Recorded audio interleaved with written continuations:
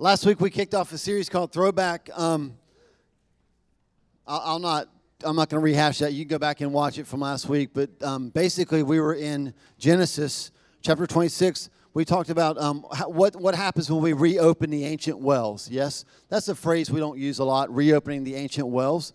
But we talked about why it's called Throwback. What are we going back to? We're not trying to live in the past. We're just trying to go back to the source in the past, right? So like they went back and reopened the wells that the father had dug, and then the enemy had filled with dirt, and they went back and reopened those wells. So we're talking about what happens when we reopen the ancient wells. And what we learned last week is that when they reopened the ancient wells, it led to a fight with some more enemies, which led to another well and another fight and another well. And eventually they opened a third well, and he named it Wide Open Spaces, and there was no more fighting. So what we took away last week was when we are faithful and willing to go back and reopen the ancient wells, it doesn't make life perfect yet. It opens us up to fresh water, more fights, and eventually fresh water and freedom. That's kind of where we're heading. And so the ancient wells, we said we're from Acts chapter 2. Verse 42. I'm going to ask you to stand. We're going to read this. I'm going to read it. Acts chapter 2, verse 42. That's the verse that's on the screen because that's the verse where we find the 4 wells that we're focused on for the next 4 weeks, okay? I'm not saying these are the only ancient wells. Yes, there's, I'm sure, other wells, but these are what we're focusing on for the next 4 weeks.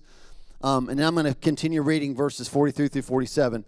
It says, they devoted themselves to the apostles' teaching, well 1, to fellowship, that's well 2, to the breaking of bread, well 3, and to prayer, that's well 4. They devoted themselves to the apostles' teaching and to fellowship, to the breaking of bread, and to prayer. That's what they did, and in verses 43 through 47 is what happened when they did what they did. Listen to these words. Everyone, how many? Everyone was filled with awe at the many wonders and signs performed by the apostles. All, how many? The believers were together and had everything in common.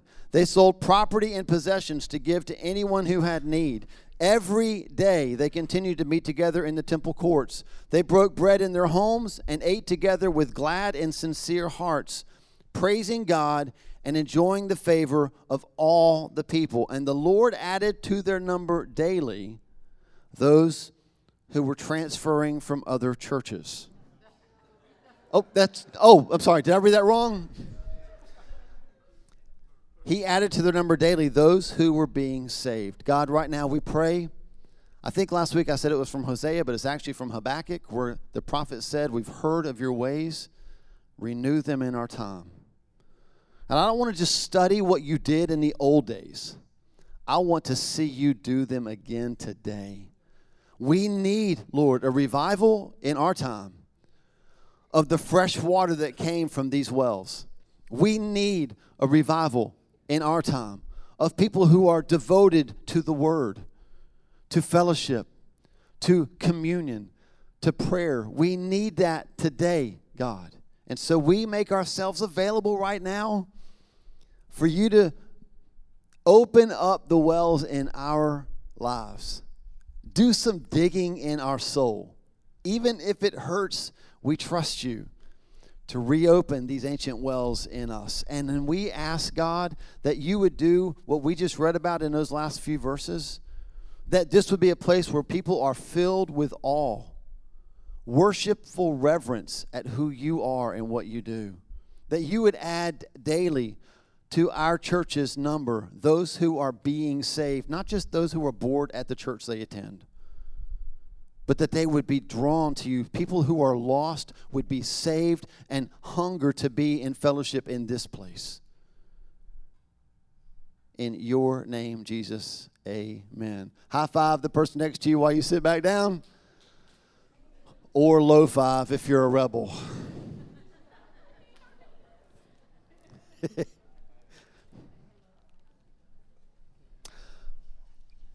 What are we devoted to?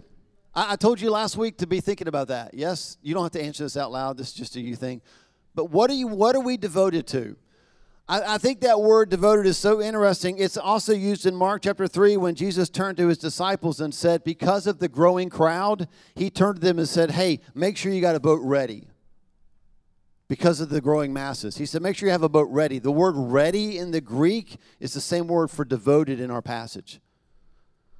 What are you making yourself ready for? Right?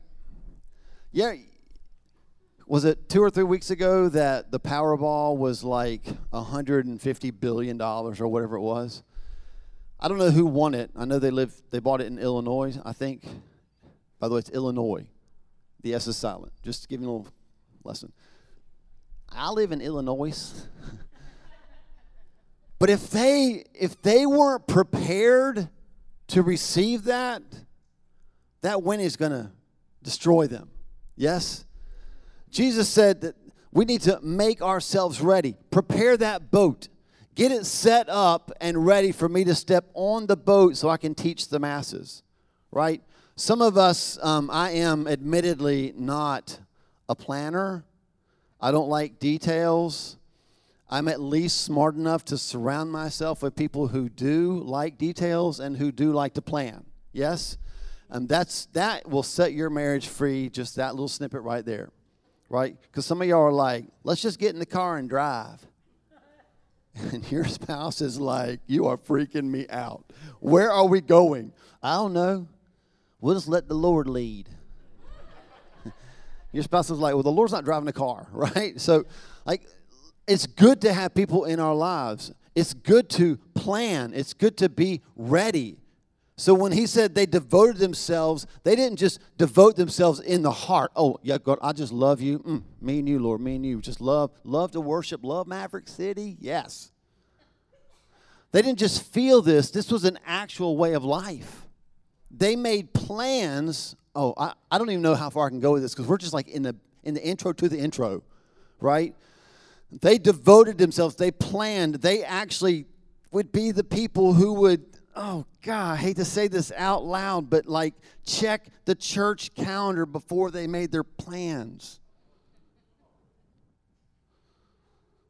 Not because they were devoted to legalism, right? Not because they were devoted to a cult, but because they were devoted to the fellowship, the breaking of bread. That matters. That has a place in my life. Not it got pushed out because I was so full of other stuff. Okay? Oh, God, that was a hard intro. I just felt it.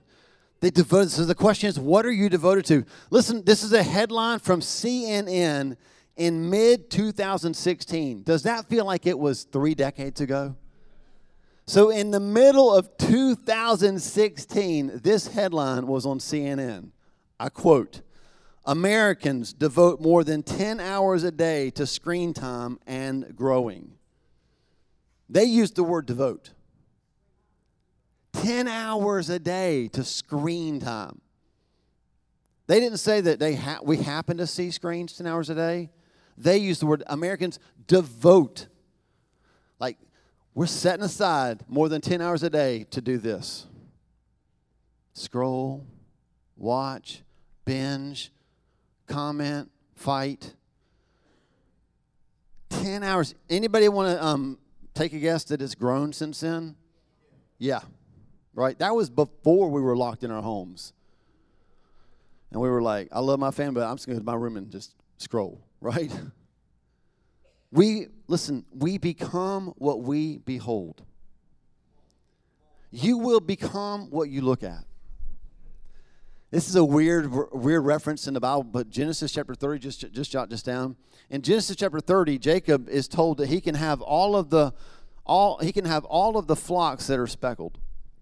Right? And so I don't understand this. I'm sure that there's theologians that can explain it way better than I can, or at least agriculturalists. But Jacob took these branches that were striped, and he would put the parents, if you got kids in the room, just cover their ears right now. I'm kidding. He would put the stripe, this is in the Bible, he would put the striped branches in front of them while they mated. That's weird. And whenever they would mate, in front of the striped branches, the babies that came from the mating were speckled. What? I read stories like that in the Bible and go like, who doesn't want to read the Bible? It's got a lot of really crazy stuff in there. But my takeaway from that story is this. You reproduce what you look at. So Americans devote more than 10 hours a day to screen time, and we've all seen that was in mid-2016. That was before the election. That was before we entered Crazy Town, right? And if all we've done is devote ourselves to arguments and divisiveness and anger on the screens for half a day, every day, we've become what we looked at. America has become what we look at. What are you devoted to? What do you give your time to? What do you give your vision to? What do you give your ears to? What are we devoted to? And everything we talk about, they were devoted to 4 things. Are we devoted to those same things? Right? It could be argued from that one study that here's what we're becoming. We're becoming a soundbite culture, we're becoming a shallow thinking culture, and we're becoming a culture that is led more than is driven. And when I say culture, I'm saying church, right? Because it starts here, and then we impact there. The next few weeks, we're going to talk about what the early church was devoted to. We're going to, I hope, do a lot of self-reflection about whether or not we are devoted to the same things. Now, our culture looks different today than it did in Acts. Would you agree? Man, y'all, there are no-brainer answers in sermons. That was the one, right? This is your chance. Poke the person next to you. Sermon, like get involved part, right? I'm going to ask you that question again, and you know the answer. Our culture looks different today than it did in Acts, yes? There you go. There you go. But here's the thing. Our needs are the same. So if you're a note taker, just jot these needs down. Here's the 4 needs that those 4 wells address. The Word addresses our need for stability. Fellowship addresses our need for community. The breaking of bread, the table, that common table, addresses our need for intimacy. And prayer addresses our need for security. The needs that we have today are the same needs that they had then. I mean, God's pretty brilliant, yes? It's almost like, let's don't go crazy, it's almost like He made us, right? Like He formed us, He knows us, and so He knows we have these needs, and He came up with a plan for those needs to be met. So when we talk about these 4 wells, we're not trying, again, I don't want to necessarily go back to village living. I mean, I like that I can get in my car and drive places, yes. I don't know that I want to go back to like we're riding donkeys. I don't even have time to tell you the story about how I rode a demon-possessed horse one time, but that's another day. And they are from the bad place. So at least that one was, no doubt about it. I think he spoke with a voice that told me. But I don't want to go back to those days. I like where we live. I like that we have technology. I love all that stuff, but I still want to see these 4 needs met. And they can be met through these 4 wells. We all have the need for stability, community, intimacy, and security. So today we want to highlight the first one. They were devoted to the apostles' teaching. And for us, what that means is correct doctrine. And even more simply than that, because I said the word doctrine, and some of y'all were like, doctrine is living a life devoted to the Word. Okay? Screen time. Podcasts are fantastic. I have one. Yes. We have gazillions of podcasts. Do you know that we would have a lot less doctrinal struggles if everybody said collectively, I'm just going to read the Bible and ask the Holy Spirit to speak to me through it? Instead, we look at a passage, and the first thing we think is, I wonder what fill in the blank of your favorite teacher thinks about that passage. I'm not saying we shouldn't have teachers. I'm one of them. But the Holy Spirit teaches us about the Word, right? What would happen if we simply unplugged from everything else and just read the Bible and trusted the Holy Spirit to help us understand His Word? Pure doctrine doesn't mean you have to go to seminary. I've been to seminary. I made it through. I got the masters to prove it.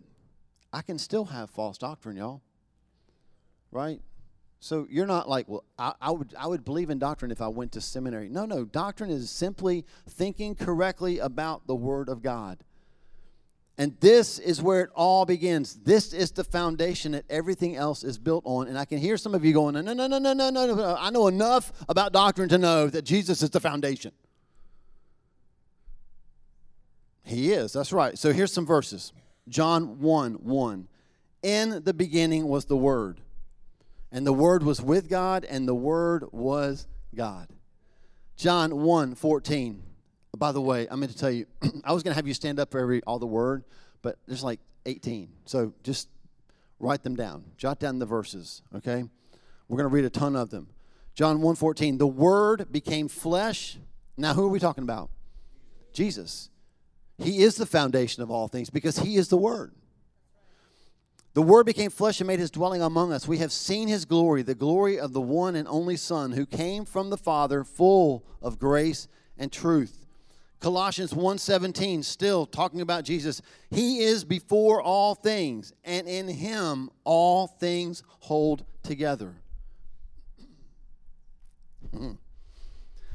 This is oversimplistic. Love me anyway. If Jesus holds all things together, and Jesus is the Word made flesh, then when people come to me for counsel, and they say, my life is falling apart, and I say, I'm so sorry. What's God showing you in the Word? Oh, I hadn't picked up the Bible in years. Oh, that's why your life's falling apart. Because in Him, all things hold together. Right?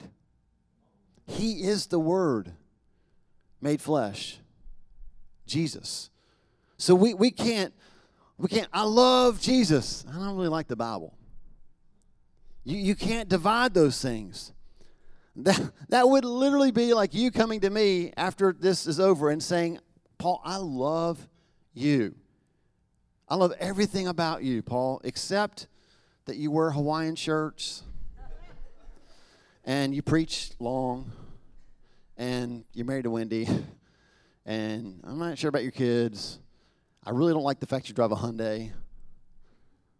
If you told me you love me and then start naming all the things that make me me that you don't like, you don't love me. We can't say I love Jesus. Not really into the Bible. We can't make that division because He is the Word. If we love Jesus, we will love the Word.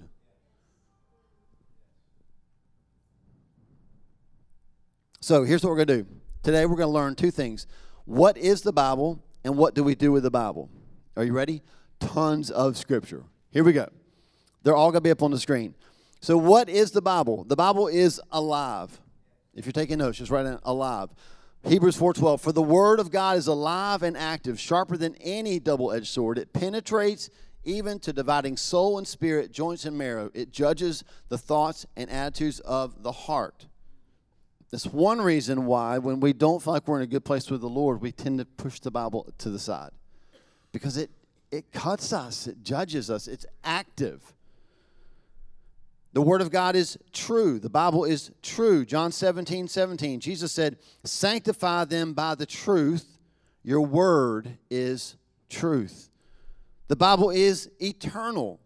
Matthew 24:35. Heaven and earth will pass away, but my words will never pass away. The Bible is, the Bible is authoritative. 2 Timothy 3:16. All Scripture, how much?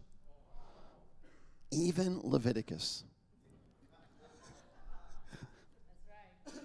All Scripture is God-breathed and is useful for teaching, rebuking, correcting, and training in righteousness. So the Bible is alive, it's true, it's eternal, it's authoritative. The Bible is light, Psalm 119, 105. Your word is a lamp for my feet, a light on my path. The Bible is assurance, 1 John 5, 13. John said, I write these things to you. What did John write? It's a no-brainer. Y'all are like, I'm so scared to answer, right? He wrote 1 John. The thing we're reading. This is in the 5th chapter of 1 John, which has 5 chapters. So he wrote them a letter, and at the end of that letter, he told them why he wrote the letter. Right?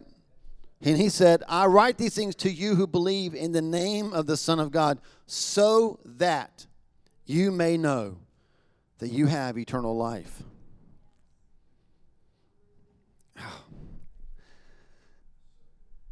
I know we're Pentecostal.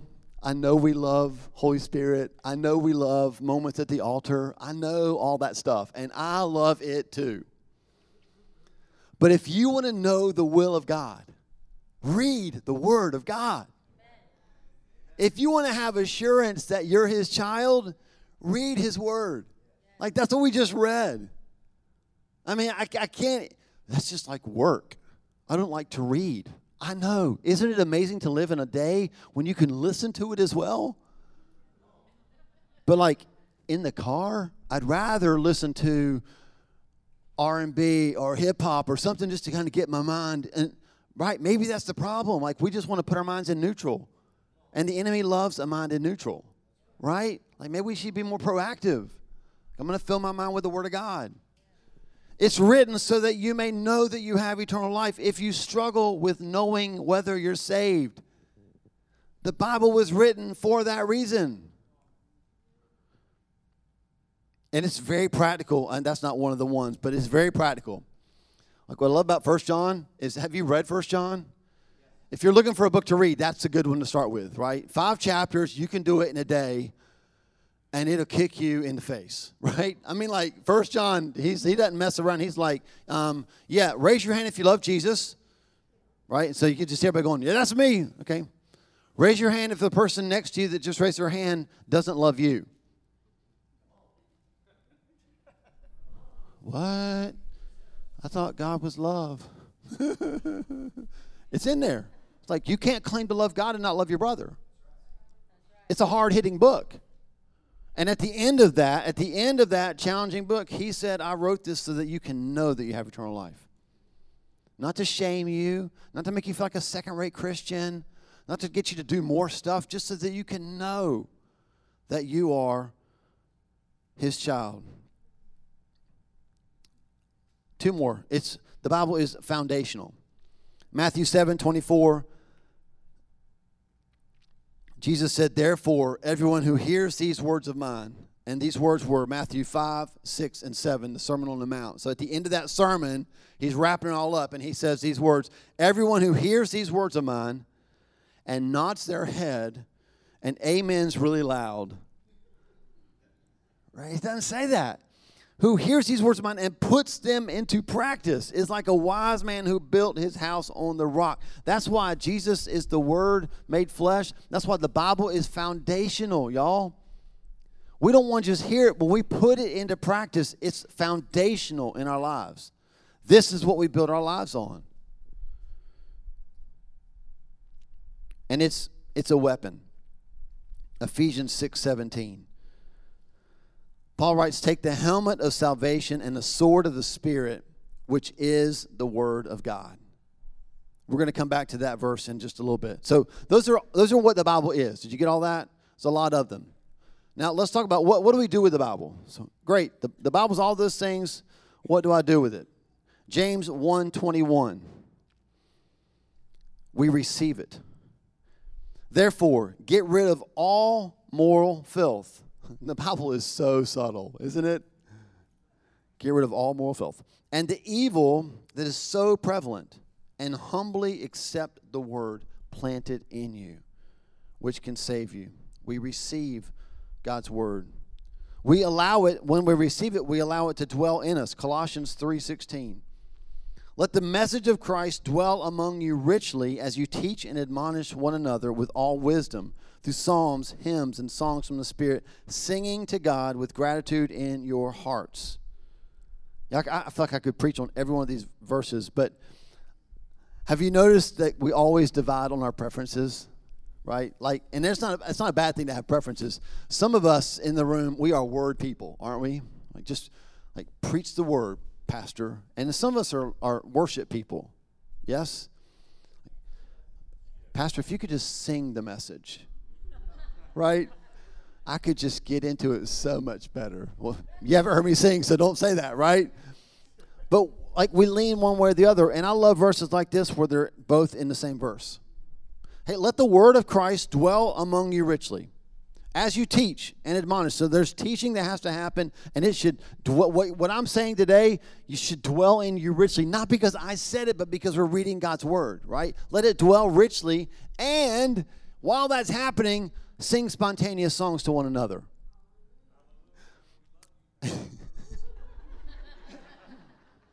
Well, that's a wrap.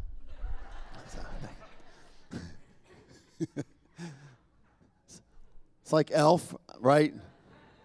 I love you, right? But can't you just see the Colossians hearing this for the first time? And they're like, wait, so you want us to think about the word and let it dwell in our hearts? Check, got that. I've chiseled out my notes from the sermon. I'm ready to take those home. And you want me to do what? Sing what?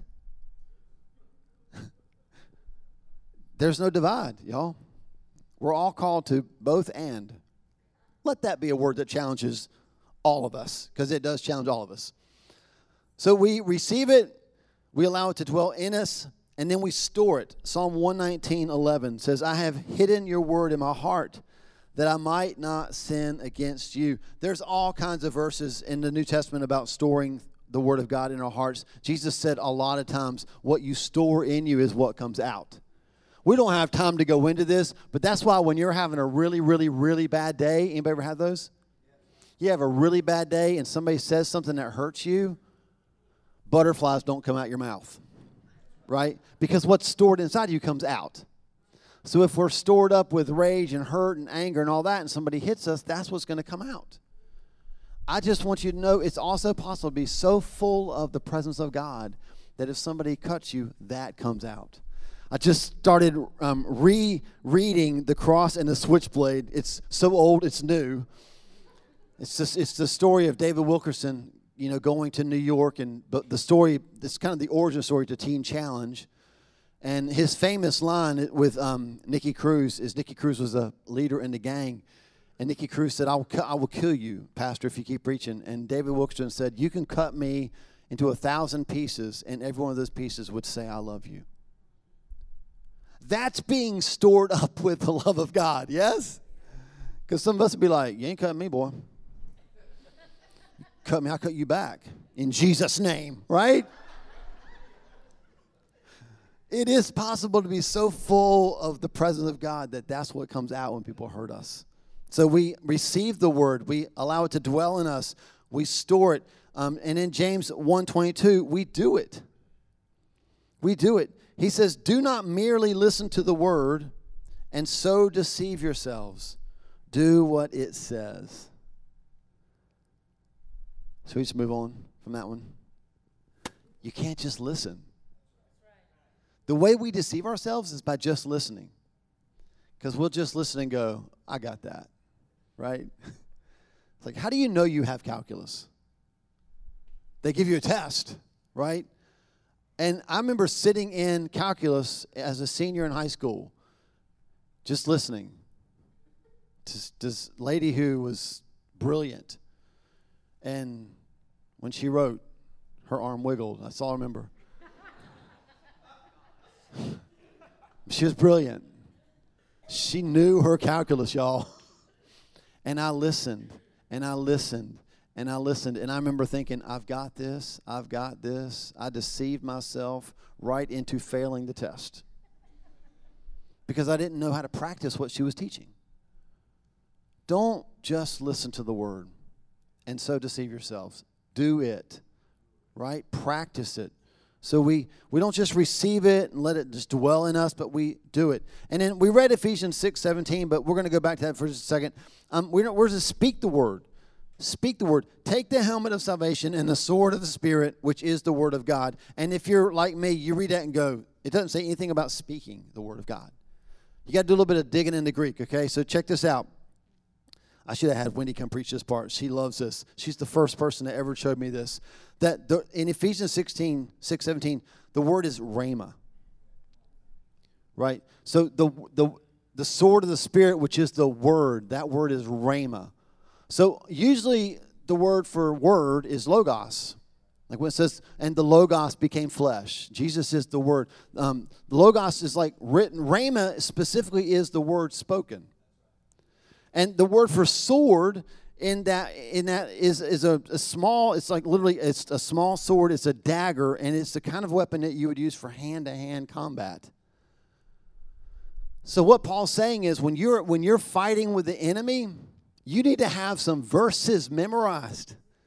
You need to have some small daggers up in your arsenal that you can pull out and stick him with. I believe this. Let me see if I can say it just right. Too many of us hang posters of verses and drink from coffee mugs with verses on them as if the enemy is far away from us, and then we don't know what to do when the enemy appears close to us. Why is the enemy attacking me? Does he not see that poster I hung up on my wall? I mean, I'm drinking from this coffee mug that says I can do all things through Christ who strengthens me. Why is he attacking me? How did he get so close? How did he get through the hedge of protection? Right? Because you've just been lobbing verses. And he doesn't do long-range fighting. He comes in close. Anybody in the room ever struggled with your thought life? That's close, right? And when he gets close, drinking from the coffee mug with the verse, not going to help. Having that verse stored up in your spirit and pulling it out like a dagger and attacking him back with it, that will help. And the way you do that is you speak it. You speak the word. It's a rhema word. We speak it. Two more things. We cherish it. That was the only word I could think of to describe what we read in Joshua 1:8. Keep this book of the law always on your lips.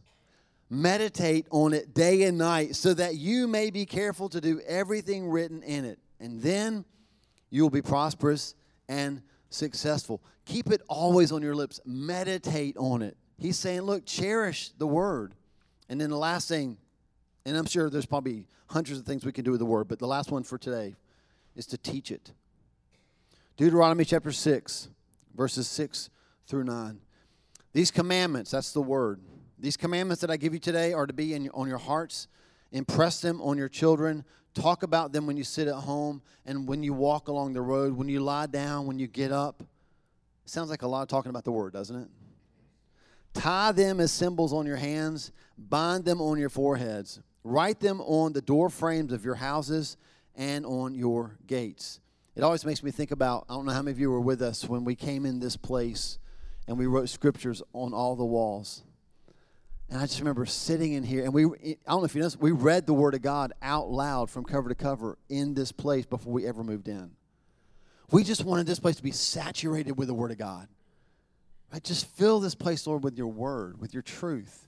That's what they're describing in Deuteronomy chapter 6. Like, when you get up, talk about the Word. I know we don't walk to school. When you get in your car, talk about the Word. When you're hanging out in the DMV line, talk about the Word. Like, oh, Lord, make this line move fast according to thy word, right?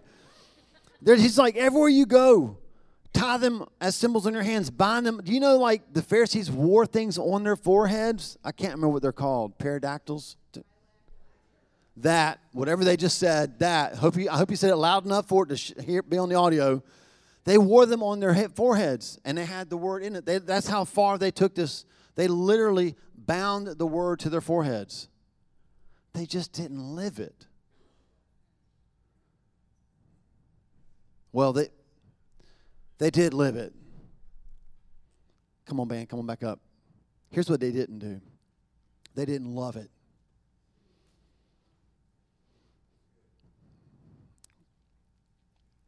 I want to close this morning with a verse and a story and an apology. That's fun, right? John 13:17, Jesus said, "Now that you know these things, you will be blessed if you do them."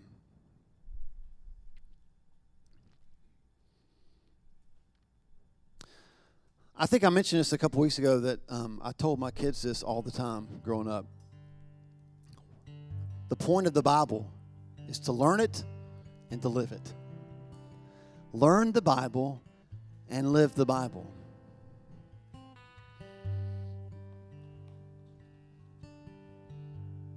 This week, God really convicted me about something.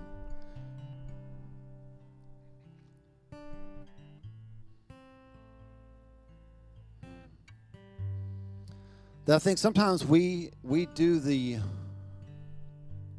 current version of the box on our forehead. We get people to memorize Scripture. It makes us feel good about ourselves because we know some verses. And then we might even try to practice them. But we don't love it. We don't love the Word. So I'm not sure that the point of the Bible is to learn it and to live it. I think the point of the Bible is to love it and then learn it and then live it. There was a girl who was 16 or 17 years old in Asia in the 1970s. This is her story. The communist soldiers had discovered their illegal Bible study. And as the pastor was reading from the Bible, men with guns suddenly broke into the home, terrorizing the believers who had gathered there to worship. The communists shouted insults and threatened to kill the Christians. The leading officer pointed his gun at the pastor's head. "Hand me your Bible," he demanded. Reluctantly, the pastor handed over his Bible, his prized possession, and with a sneer on his face, the guard threw the Word of God on the floor at his feet. He glared at the small congregation. "We'll let you go," he growled. "But first, you must spit on this book of lies. Anyone who refuses will be shot." The believers had no choice but to obey the officer's order. A soldier pointed his gun at one of the men. "You first." The man slowly got up and knelt down by the Bible. Reluctantly, he spit on it, praying, "Father, please forgive me." He stood up and walked to the door, and the soldier stood back and allowed him to leave. "Okay, you," the soldier said, nudging a woman forward. In tears, she could barely do what the soldier demanded. She spit only a little, but it was enough. And she too was allowed to leave. Quietly, a young girl came forward. Overcome with love for her Lord, she knelt down and picked up the Bible. She wiped off the spit with her dress. "What have they done to your word? Please forgive them," she prayed. The communist soldier put his pistol to her head, and he pulled the trigger. That is the ancient well that God is calling us back to. Not people who just memorize Scripture and can quote it in anger to other believers who also know Scripture on social media. He's calling us back to the ancient well of loving the Word of God, because the Word of God is Jesus. You cannot separate the two. He is the Word made flesh, and if we love Jesus, we must love the Word. And so I'm going to call you this morning to love the Word of God like that.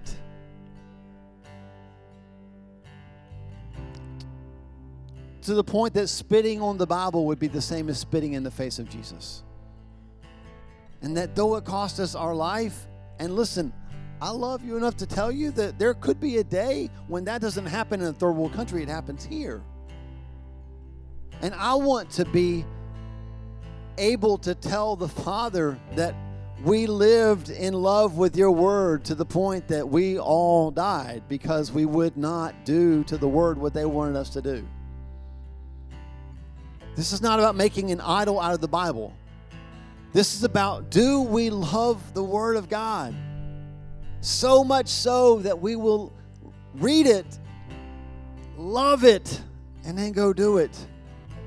I will never forget hearing my pastor talking to another woman and telling her, the Bible says, and she looked at him and she said, I don't care what the Bible says. And I knew her. She loved Jesus.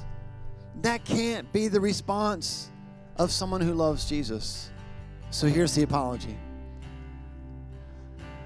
I got kids in Charlotte. I got kids in New York. I got kids everywhere but my house. So to my kids, if they're watching, if I've ever told you to learn the Bible and live it without calling you to love it, forgive me. Church, if I've ever called you to learn the Bible and to live it without loving it first, forgive me. Because anything without love is just legalism. That's all it is. But I'm telling you, when this place is marked by a passionate love for the Word of God, people will call us legalistic. Because we'll be people who say, but what does the Word say? Right? What does my Savior say to us through the written Word? There's got to be a verse. Let's quote a verse about that, right? That'll become who we are. We will be marked by the Word. And those are the people He's looking for, y'all. But it's all motivated by love. Love of the Word of God. Love that would wipe off the spit that other believers put on the Word and ask God to forgive them for how they treated His Word. Can we respond to this? Am I the only one that needs to ask God to forgive me for trying to see the Bible as something scientific and knowledge in the head without a heart attached to it? Can we humbly accept the Word of God and just ask Him to forgive us? And would you, church, would you right now commit yourself to being devoted to the Word of God? Not just knowing the facts about it, but also knowing what to do with it. So would you just close your eyes? Would you just take a moment right now and respond to the Lord? However you need to respond.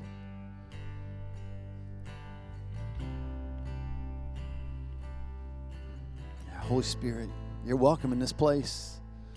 You're welcome in this place. What I love about you, Father, is that it's your kindness that leads us to repentance. God, I pray that you would lead us right now. Man, some of us need to repent for not loving your word deeply in devotion like we read about in Acts chapter 2. I know some of us are in the room, but God, we already love your word like that. And I'm just praying that hearing your word read today would just be like gas on that fire. Ignite, God, in us a revival of your word.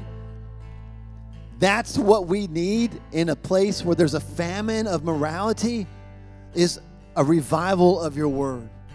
And so I pray, God, this morning that you would start it in us, Lord, that you would find in us people of the word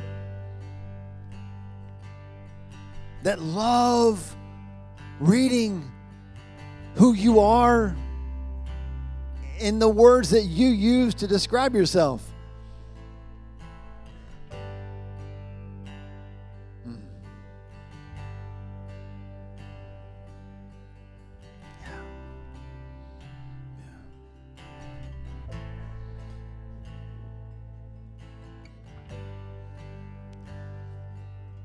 I just want to share with you what the Lord's been doing with me in the last week.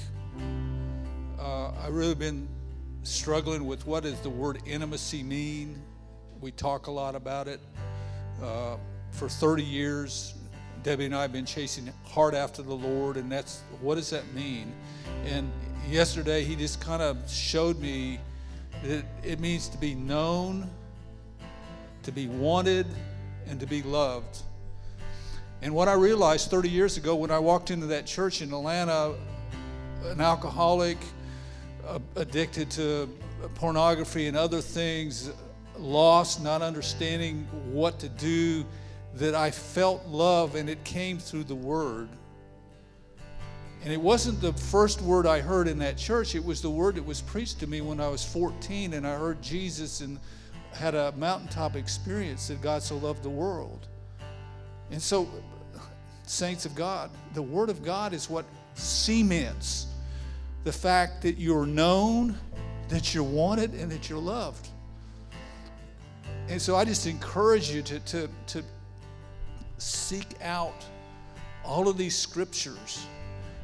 Read them, meditate on them, speak about them, think about them. Let the Word of God dwell in you, because then you will know your Savior, and you will know the Rhema will come forth, bubbling out, that spring, that a well of living water that Jesus said, any that believe in me and receive me, out of your belly will flow rivers of living water. That's what that is. This lost and dying world needs to know that they're wanted, that they're known, and that they're loved. There's a divine emptiness in every person. God has set eternity in the hearts of every man, and it will only be filled with that fresh living water. So I'm a living testimony at 74 of what the Word of God has done, and now I can grow even more, knowing that I'm wanted, that I'm known, that I've loved. And I don't have to doubt that. And I can face whatever comes next, because I know His Word says in Psalm 16 verse 5, He holds my destiny and His timing in His hands. And so I can just trust that I'm either here or I'm with Him. It doesn't matter. So I encourage you to respond, to open your heart. For the Word of heaven, the Word of God is forever settled in heaven. He's exalted His Word above His name. And it's only through His Word that you will know who Jesus is. God was so wise, He gave us His Word to say, this is my Son. It begins with a Hebrew word, a letter. I can't remember which one it is, but it's whatever. And at the end, amen. And when you look at those two words in Hebrew, it says Son. So His Bible is the revelation of the Son. So to me, I just repent for not helping people more learn to love the Word, because it reveals the person whose heart that Word reveals. All right, let's stand together. Here's how we're going to end. I was asked recently to be a part of reading a reading plan on YouVersion by a friend, and I said yes. And I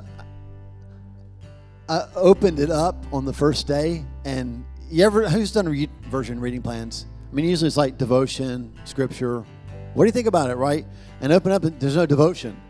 It's just a verse. And I was like, at first I was like, huh? And I was like, I love this. No devotion. No person telling me what they think about that scripture. I'm just going to read it. It's been amazing. Amazing. So here's how we're going to end. We sang this song earlier, Holy Spirit, you're welcome here. I just want to close with you taking your hand and putting it on your heart. Because this is where we want the Holy Spirit to be welcome. Yes? You're welcome here. When I read the Bible, I'm not reading it with a lens for other people. God, you're welcome. Your word is welcome here. And I just want us to pray this over ourselves as a benediction, okay? And then I'll pray us out of here. We'll go eat some food. But first, y'all, would you invite the Holy Spirit into your heart? And in the word heart in the Bible is everything that makes you you, right? Your thoughts, your decisions, everything. Holy Spirit, you are welcome here. Yeah.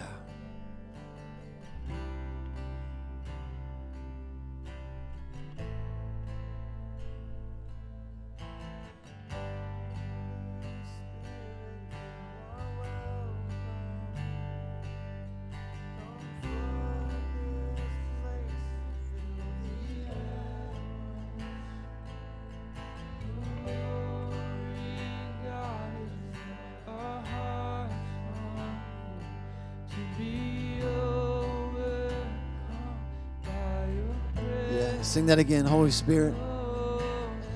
Holy Spirit, you are welcome.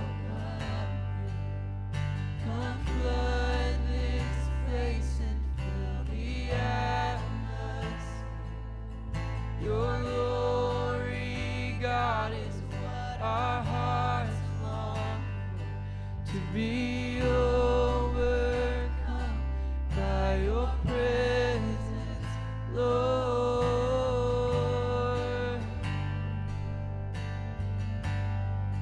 Your presence, Lord.